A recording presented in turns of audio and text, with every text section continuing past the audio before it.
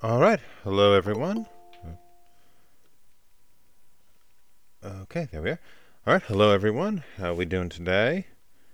It is our last Friday class, so that's exciting. In the end of the last week, we have one more class on Monday, and so we'll talk about that. We're going to do Vanya on 42nd Street, just a quick glance at Chekhov before we leave for the semester. What I want to do today is obviously finish off Hedda Gabler, and then maybe talk a little bit about Chekhov, talk a little bit about also the citation style for the paper, and then maybe do a few questions on the final paper and how's that going. So let's start with citation style and and that type of thing. All right, and so does anybody know what the Purdue OWL resource is? Is that familiar to anyone?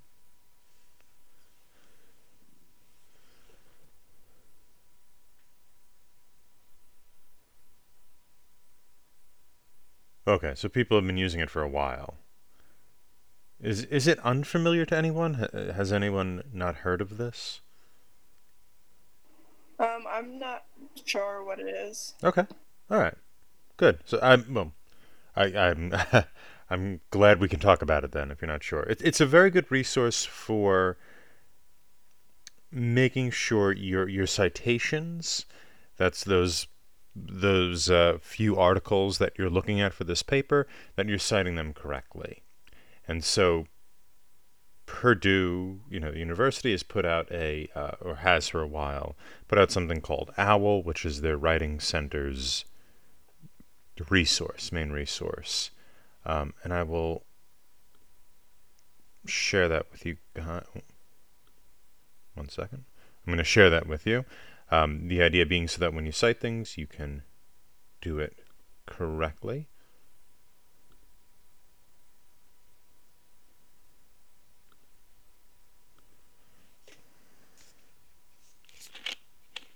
Okay. So should be able to see it now. Um, okay, good. So what you see here is the different kind of citation styles. Obviously, all of these are acceptable. I'm not entirely sure why you use the American Medical Association for this, or the Institute of Electrical and Electronics Engineers. But the main ones for humanities and social science, APA, for the American Psychological Association, MLA, and Chicago are there. Um, Really, I think most people are going to toggle between MLA or Chicago. I really don't care which one you use as long as you are consistent with a citation style. Um, One of the main differences between MLA Chicago and APA is APA is much closer to the sciences in terms of the fact that you're dealing with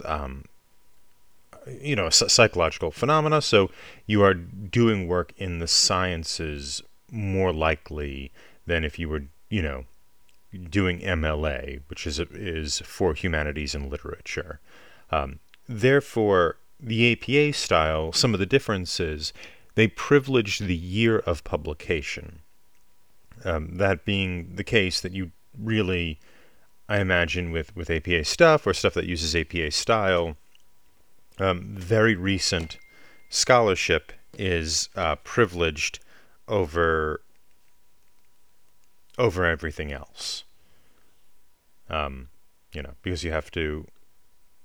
Let me just turn that off. There we go. That you have to do this kind of modern science stuff. That when you're doing science, it has to be more modern. When you get to the MLA and Chicago Manual of Style, you're seeing there something that kind of privileges author name, and so it's kind of the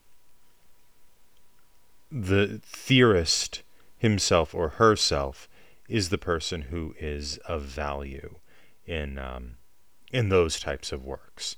Now, that doesn't mean we're not interested in the more recent stuff. As I said before, when we talked about finding resources in that class, you do want to see what has come out in the last 10 years. That's very important. However, you do it does, the citation style really does privilege author name, because the year of publication it's not as valuable, right? This is not a hard science paper. We're not looking at the cutting empirical research. We're more interested in a kind of valuable discussion. Okay. Okay, good. There we go with that. So if we click on these, you could see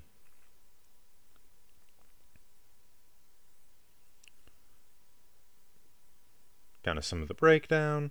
It has information on notes and bibliography. The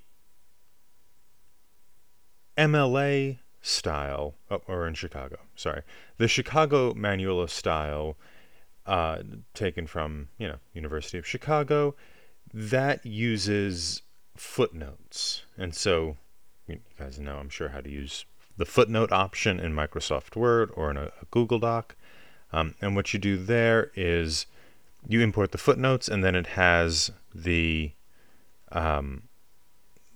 means of, or the way in which you import footnotes in this general area here. So let's say you want to do a footnote on a book, right? What you'd get in this website is footnote or endnote, the way of doing it, and then the bibliographical entry. Bibliographical refers to the list of sources you cited at the end. So a work cited, the thing called the works cited page at the end of it. And then it gives you an example, the note, and then the bibliography down here. You don't use a citation generator. It's not that I think you need to go through the labor of making a citation. Take the easy way if you can, but I've never seen one that actually worked really well. They just sort of make a mess of things. You'd think that that'd be, a little easier, but no. These citation generators kind of suck. So you just kind of go through the process of doing it yourself. And that would be the idea. So please try not to use a citation generator. The last time I did this, and I said, please don't use a citation generator, a few students took it as an endorsement of a citation generator. So I don't think I said don't enough, so just don't. Yeah, so that is Chicago. And so Chicago does have this, as you're reading, there's a footnote on the bottom of the page which tells us where you got the quote from, right, or the information. It has the page number, as you can see there. Now, if we go into MLA style,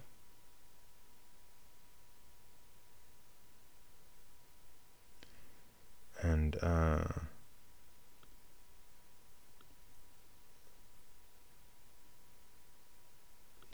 MLA style work cited page basic format.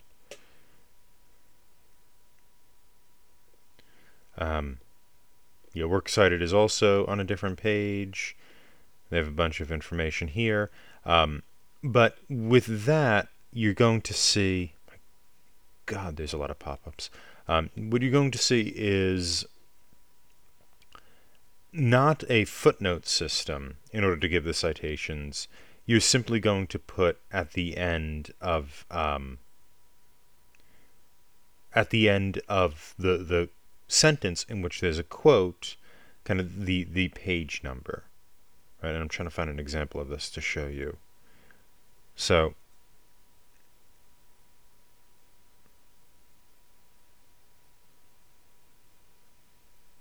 yeah, this is kind of more. Oh.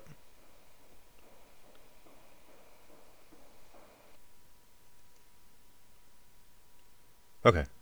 Sorry, I thought somebody was What if there like aren't page numbers on the things that we're using? Okay, yeah, you'd probably, it depends on what the source is. So if you're using like an internet source or something like that, um, you will. I mean, you could see it in the style guide. Um, like electronical sources. Let's go here. And you probably just put the author's name or the website. Um, you could see here, yeah. You could see that it's the right. If you have a website with where you know who the author is, you just put the author's name. Um, if not, you'd put the title of the site, and then when you get to the bibliography, you would do this kind of information here. You'd put it in this way. So let's see. I think I'm trying to find an example of this, but let's go to the sample paper.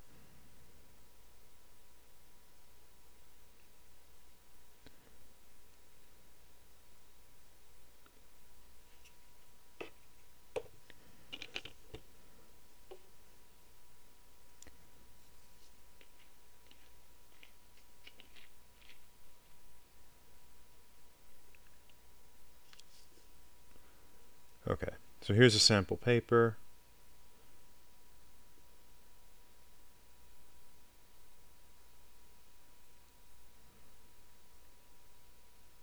And you can see, here we go. Here's an example. Um, what you get there is the author and then the page number, right? Just in parentheses at the end. This is not what you do at Chicago. At Chicago, it's a footnote. But that's how simple it is. Now, as you asked, if there's no page number, you could just put the author's name, or if there's no author's name, the name of the site, right? You don't have to put the URL in text. You could just put the name of the site. You could see here, here's an interesting thing. So we get Hurt being quoted again, and then he's quoted again right after. And it's clear from the text that it's still the same source that's being quoted. Well, if it's very obvious from the text, and you can see here, this is all just referencing back to Hurt, you don't have to repeat his name each time, right? You could just put the page number. But that's only when it's clear from the text. Now, if you switched back to Danhof, right, like less attention to the product of surplus commodities like wheat, tobacco, pork, or beef, and that came from Danhof, you'd want to put Danhof 128 there. But if it's established, you can, after that, put the page number. Or if it's very clear from the writing itself who's saying these things, you could also put the page number. So, if you are saying like, as Chekhov says, blah, blah, blah, blah, blah, you could just put the page number because you've established that you're citing Chekhov. All right? And then at the end, you would also do a works cited page. Here is the example. In alphabetical order, obviously, and that's the idea. A works cited page is a little different from a bibliography in the sense that a works cited is literally things you are referencing in the paper, not a bibliography would be more resources that are useful, right? So if you were doing a paper on, let's say, the kind of critical history of Dickens, of Charles Dickens, right? And what critics said about Charles Dickens, and how criticism developed with Charles Dickens. You might do a bibliographical paper and just mention all of the important critical work on Charles Dickens. This is a works cited in the sense that you are literally referencing or even directly quoting the works, right? That's the type of thing you need to cite here. That's the point of this. Okay, any questions about that? If we're just like generally saying something about that like is pulled from one of the sources, but it's not a quote, do you still want us to like do this Yeah, saying you actually. want to cite if you're pulling something, if you're even paraphrasing as Right. Okay. as Marx says about the exploitation of whatever, and you could put a page number as to where you drew that from. Right? I mean, it's usually often better if you are talking about what a source says to just tell us what the source says. But if sometimes what happens is the argument is fairly complex and you're just kind of summarizing the argument, it could usually be clear from the sentence that you're just talking about what this article means overall. Danoff's paper uh, argues for the enclosure of wheat fields in order to increase the surplus of wheat. He does this in 3 different steps, something like that. We know from that sentence that you're kind of summarizing the article, and if we need to look it up, we can go to your works cited, see Danoff, and then draw up that source if we need to draw up that source. But if you're getting more specific than that, like in the first part of his argument, Danoff mentions the problem with commons, the tragedy of the commons. You might want to say, you might put in parentheses the page where this is brought up, or if it's a range of pages, the range that it was brought up, right? 110 through 13.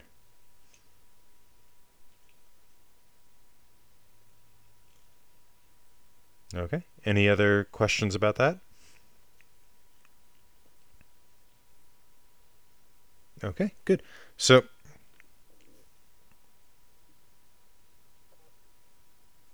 let's get in here. Uh, let's finish off Hedda Gabler then, and do our last 2 acts. So where we left off last time, talking about this play, was... One second.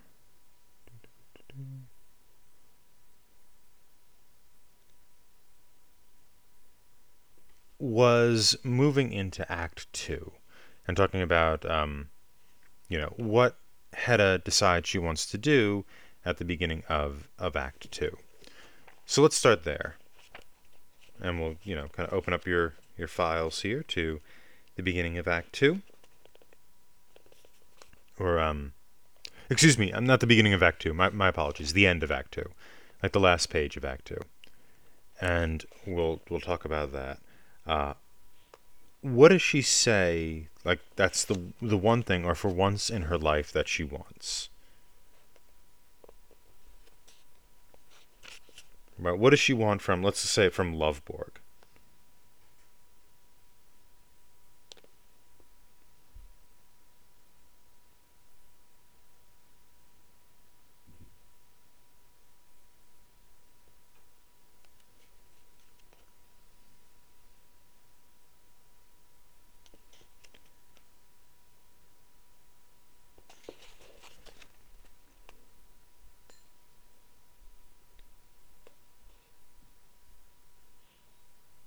All right, so I'll read a little bit of the end here, and we could see if we could channel through this.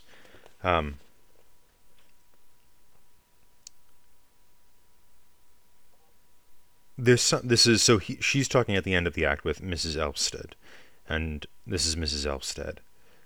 There's something behind what you're doing, Hedda. Hedda. Yes, there is. For once in my life, I want to have power over a human being. But don't you have that? Hedda. I don't have it. I've never had it. Elvsted. Not with your husband? Yes, what a bargain that was. Only if you could understand how poor I am. And you're allowed to be so rich. I think I'll burn your hair off after all. Elvsted. Let go! Let me go! I'm afraid of you, Hedda. And then Berta comes in. Supper's waiting in the dining room. Hedda. All right, we're coming. Mrs. Elvsted. No, no, no. I'd rather go home alone. Right away, now. Hedda. Nonsense. First you're going to have tea, you little fool. And then 10 o'clock, Elliot Lovborg comes with vine leaves in his hair. All right, so that's the middle part of the play. Halfway point right there. So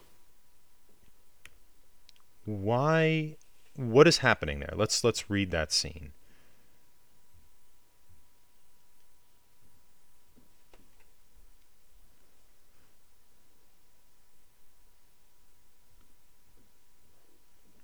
All right, I read the scene, but close read that scene. We'll start with, what does Hedda want?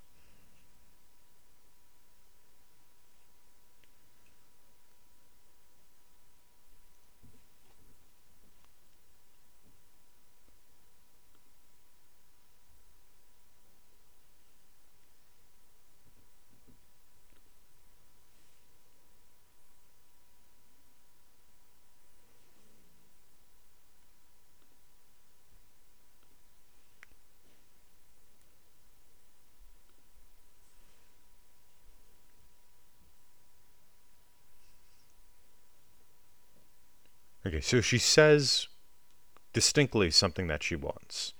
What is that she wants?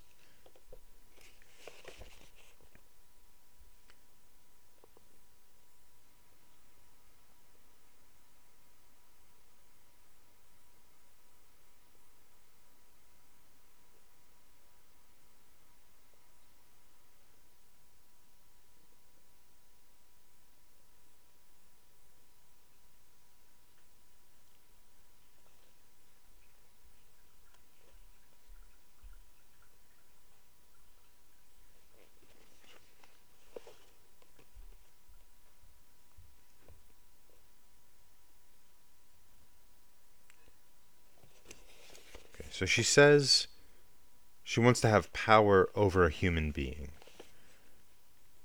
Right, so what does that mean? Maybe what human being is she referring to?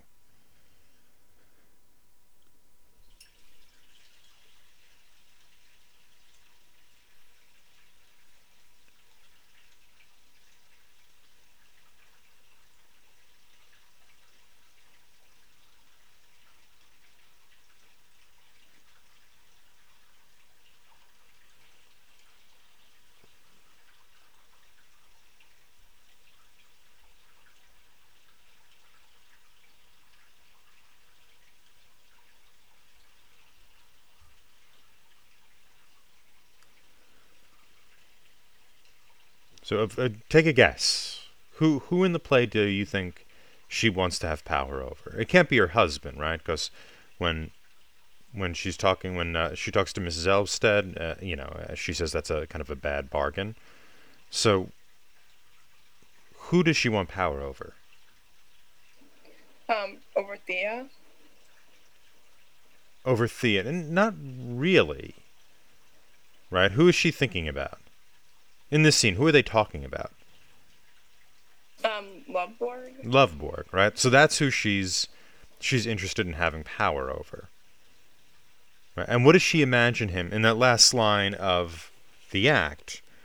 She imagines him with vine leaves in his hair, coming back with vine leaves in his hair. Think about the Prince of Hamburg, right? And the Prince of Hamburg's, the laurel crown, right? That he is imagining. He has it, right? He's holding this laurel crown and he's imagining it being on his head. So think of the vine leaves in that way, in a kind of Prince of Hamburg way. What is it that Hedda imagines Loveborg to be?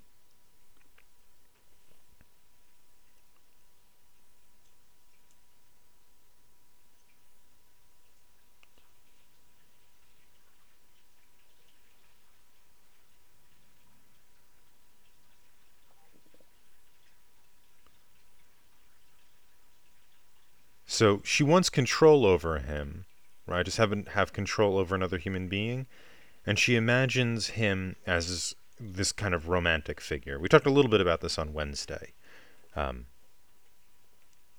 This guy with a crown on, with these vine leaves in his hair, this kind of laurel wreath, right? That's the reward of the great poet.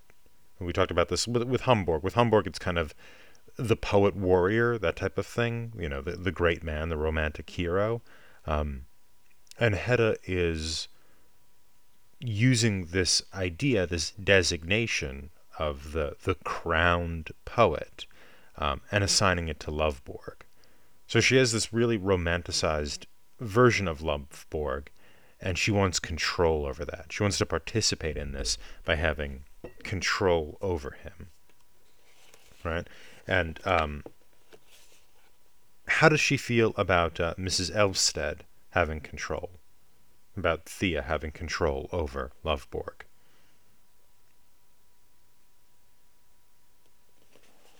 She kind of wants to like take that power from her, I guess.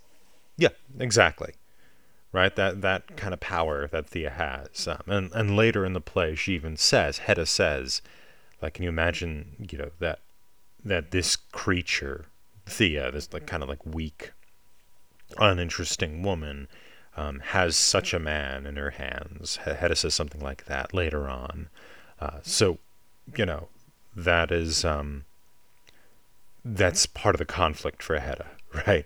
Is that she sees herself as this great romantic figure, and she sees Lovborg as a great romantic figure. They're sort of worthy of each other, at least in her mind.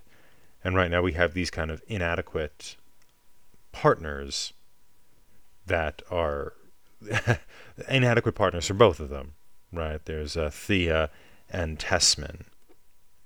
And that's kind of the problem that that she has.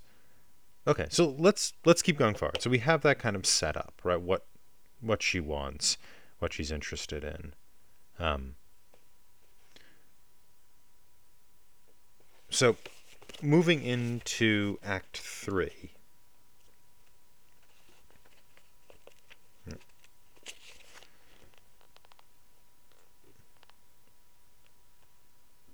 Okay. So in Act 3, we start up, we have Hedda and Tesman having a conversation. And what has happened between Act 2 and 3? Right. Where has Thea been?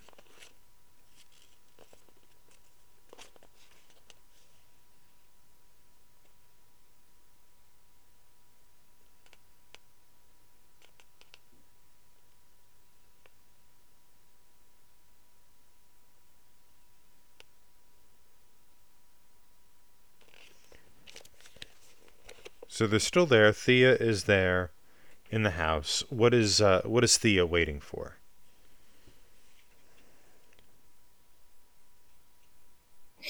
Isn't she waiting for Lovborg to come back from the party to walk her home? Exactly. So she's waiting for... My internet skipped. She's waiting for Lovborg to walk her home, and then Hedda is waiting for Tesman. So that's not happened yet, and then she's waiting for about 4 pages or so. We see that it's morning. Then Tesman comes in from this drinking party. And what has happened to Lovborg? Lovborg is not with Tesman. It is not with George.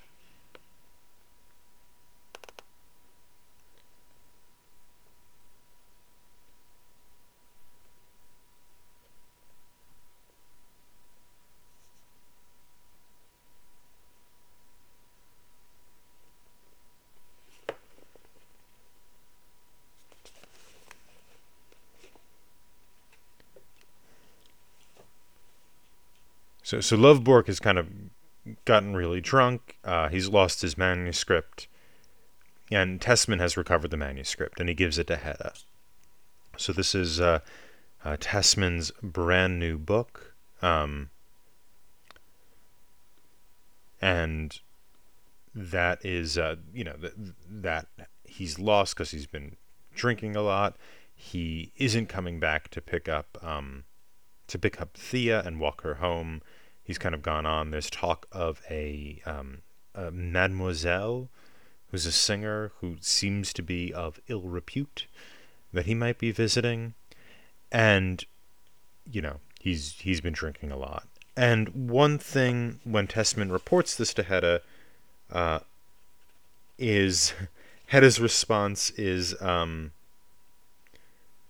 this is what Testament says when he's talking about Lovborg. And then, how sad to see that with all his gifts, he's still quite irreclaimable. What an ugly word. And then Hedda's response, don't you mean that he has more courage to live than others? Testament, good Lord, no. I mean, he simply can't take his pleasures in moderation. Like, he drinks too much. And so Hedda, again, even in this kind of moment, which should be, and is revealed to be a bit embarrassing for Lovborg, and it turns out that this incident kind of makes him, as we learn later, a social outcast, that even here Hedda is sort of framing it as that this guy is a romantic or romanticized figure, right? And so it's kind of, imagine a really smart guy who is drunk and gets in a lot of trouble. That seems to be what Lovborg is. Lovborg's a person with a lot of potential. He really can change the course of thought, but he's a drunk. He's a little bit unstable. He can't manage himself. And Hedda, on the other hand, wants him to be the Prince of Homburg. She wants him to be, the intellectual, academic equivalent of the Prince of Homburg. Right, and this is kind of a bit of a problem. So why is it a problem?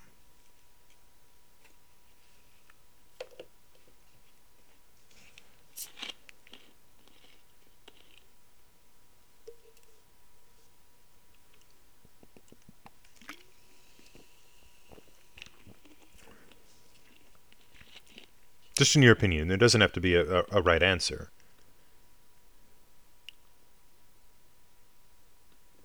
Well, she's married, so she can't, be with him, I guess.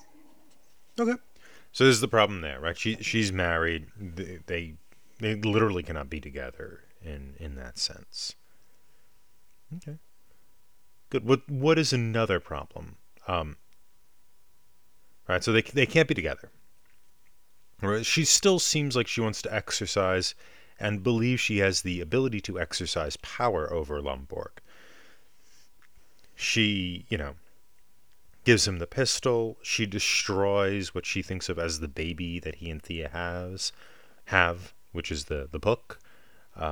So she does these things to kind of separate Lovborg from Thea, and then she gives him one of the pistols.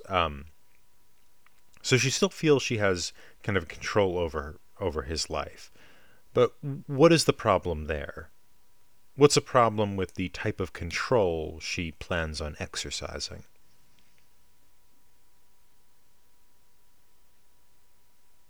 Why doesn't it work really well?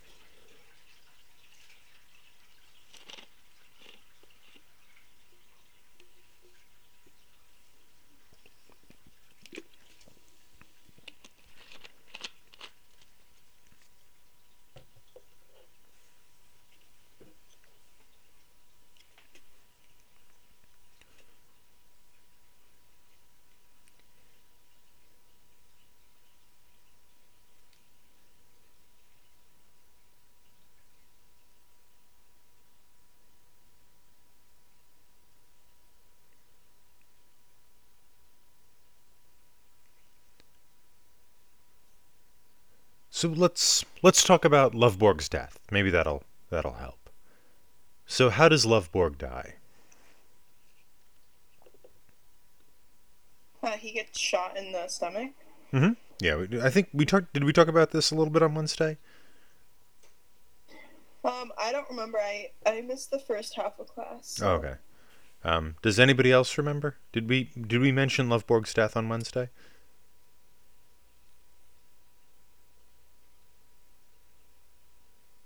No. Okay, good. So Loveborg dies, right? Um, how does he die?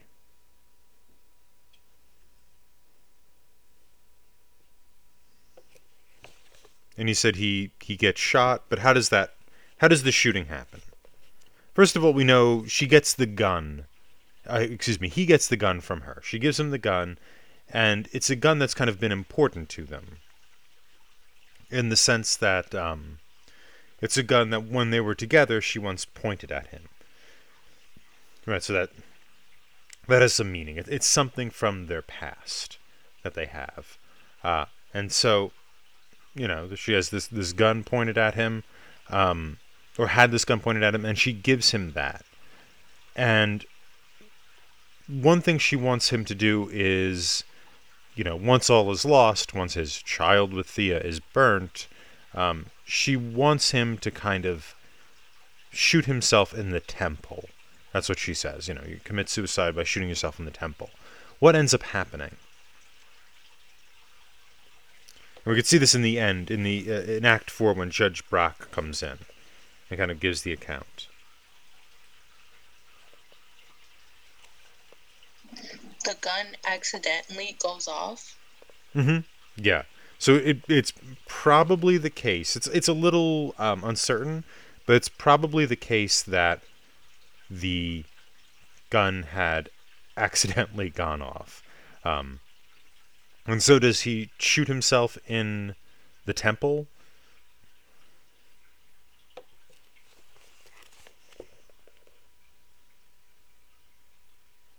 No, he shoots himself in the stomach. Exactly. Yeah, he shoots himself in the stomach, more or less. And I, don't read Norwegian, but I've read critical interpretations that suggest more or less is meant to be south of the stomach. So it is a kind of grisly. The idea is that it's a very grisly wound, right? It isn't beautiful. So it's not this grand romantic gesture of suicide. You could think of like The Sorrows of Young Werther, right? This famous end of the 19th century German book by Goethe, where there's like a beautiful suicide. This man is who runs around in a blue shirt the whole time, but he's so in love, and then he commits suicide in this beautiful way, and it caused a string of suicides because people were so intrigued by this fictional character.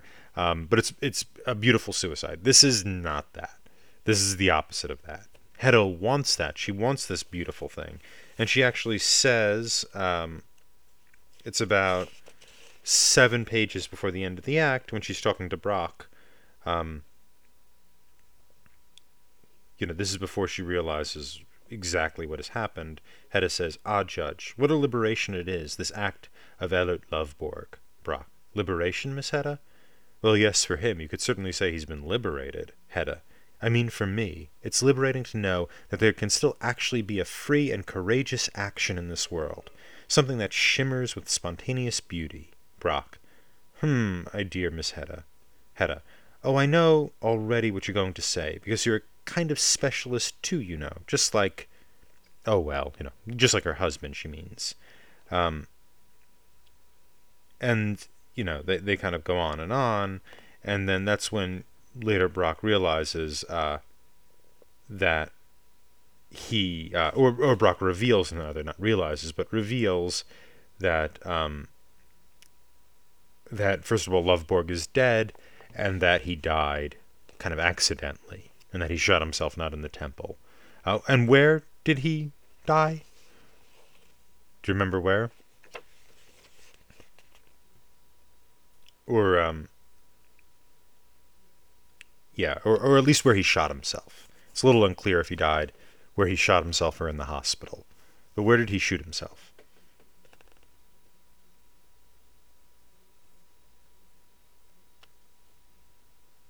Wasn't it at that singer's place? Mm-hmm. Exactly. Mademoiselle Diana in her boudoir.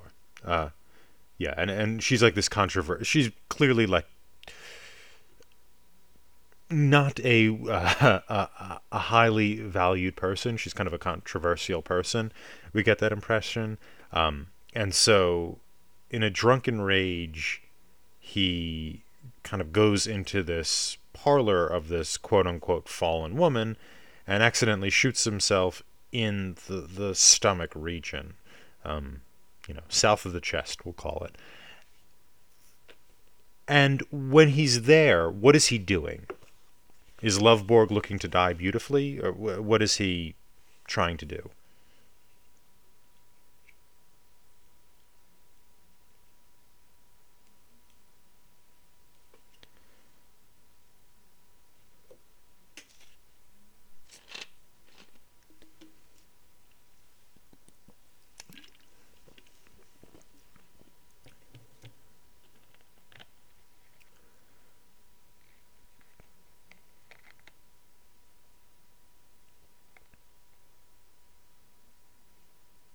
Well, he's trying to get his manuscript back, right? He's still talking. I mean, he's using the metaphor of the lost child, so nobody actually knows what he's talking about, because he's drunk as hell. He's like, I want my child back, and so nobody picks up that it's the manuscript. Later Tessman does, and that's when Tessman decides to recreate it using the notes from Mrs. Elpstead, but he's not given up on finding his manuscript. So Hedda, in this kind of romantic notion, this environment of romanticism that she grew up in. Her father was this handsome general. It's like her father was like the Elector of Brandenburg, right? That we had a few weeks ago in The Prince of Hamburg.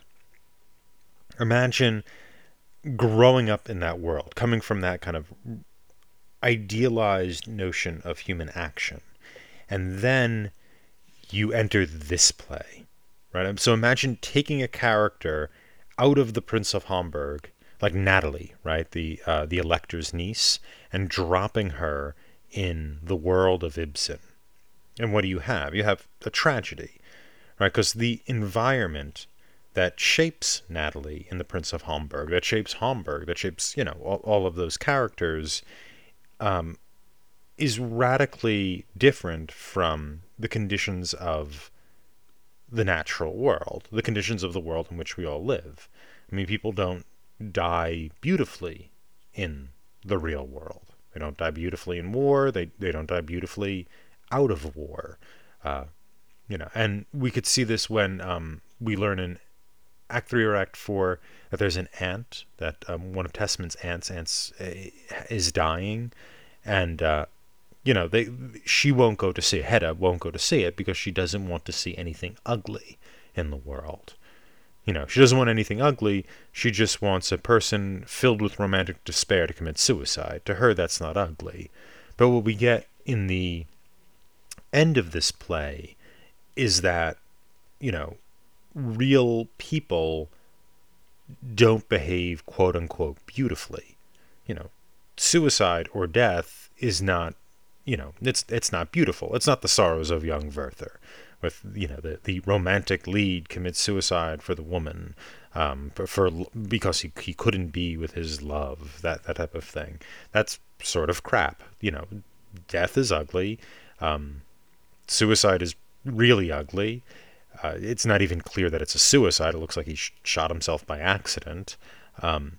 And people are complicated. Brilliant romantic people are also, they can suck a lot, right? They can be drunks and be with the wrong person, right? They can enter into romantic relationships with the wrong person. Society can be kind of overly condemning of people as well. I mean, we might call Mademoiselle Diana, we don't meet her ever, but maybe she's the wrong person, or maybe this social circle that Hedda is cultivating and feels that she needs to elevate, maybe that is overly condemning of Diana. Brock, who seems to be on the level, he seems to, we talked about this on Wednesday, that he seems to be the one person who's kind of gets Hedda. He is at least intelligent as Hedda. what does Brock in the end up doing?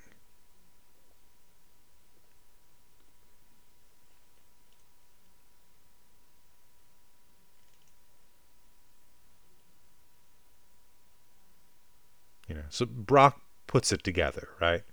That Hedda gave Lovborg the gun, and so in the end, Brock blackmails Hedda. He now has her under his power, and we could use our imagination to know what that means. And Hedda, even in the end of this play, very late into Act 4, says, this is 3 or 4 pages from the end of the text of the play. So I'm in your power, Judge. You have your hold over me from now on. Brock. My dearest Hedda, believe me, I won't abuse my position, Hedda. All the same, I'm in your power, tied to your will and desire, not free then. No, I can't bear the thought of it. Never. And what we have then is a woman who is, desperate, and reasonably so, to be free. She wants to be kind of liberated and free. And her kind of notions of the world, though, the environment in which she was raised, seem to have affected her in such a way that she almost doesn't understand the world well enough to be free. She sees this existence she has as sort of scripted by like a German romantic writer, and so when we look at the kind of social problem aspect of Hedda Gabler, we could see, and also the naturalistic aspect that we talked about on Monday, we could see that the environment in which people grow up sometimes prevents them from kind of finding that freedom, kind of finding that liberation that they strive for. And in Hedda's case, her kind of, maybe we might even call it privileged upbringing, prevents her from knowing the real world or understanding the real world well enough to find liberation, to find her freedom. I mean, sometimes this play thinks of her, or sometimes critics of this play talk about her as a kind of caged bird that's trying to get out of said cage. And that is, that's certainly fair. And I think she is, in a circumstance, she's not being abused. Tessman isn't a bad man, but he certainly isn't really what she wants. She never really wanted this. She never wanted this house. She never wanted this life necessarily. She doesn't have a lot of choice. And when she tries to gain power in the society, she fails utterly because of how she was brought up, because of her environment. Right? And so that kind of ends our discussion of Hedda Gabler. I will say that, give you a brief rundown of Chekhov. So we're going to move on Monday, our last work. I'm going to squeeze it in. Vanya on 42nd Street, based upon the play Uncle Vanya. And what that play is, Chekhov anyway was considered the first, or rather the most important realism writer. He was a short story writer and a doctor who came from a Russian tradition of these kind of melodrama plays, and he ends up writing a play that's about kind of, real people in the world. And we could say there's a difference here between his ideas of realism and the kind of normality of life, and the naturalism that we see kind of more in this play, right? It's less about how the environment shapes somebody, and it's more about the kind of people having a conversation, right? People sitting around talking about the old times, talking about despair, talking about desperation, that type of thing. and dealing with those conditions. And it's also really, more than anything, about the birth of modern acting. Right? And you'll see some of those kind of techniques of modern acting on display. And it is 11 o'clock, so I'll let you go. I'll keep this line open if anybody needs to talk to me. All right? Otherwise, thank you.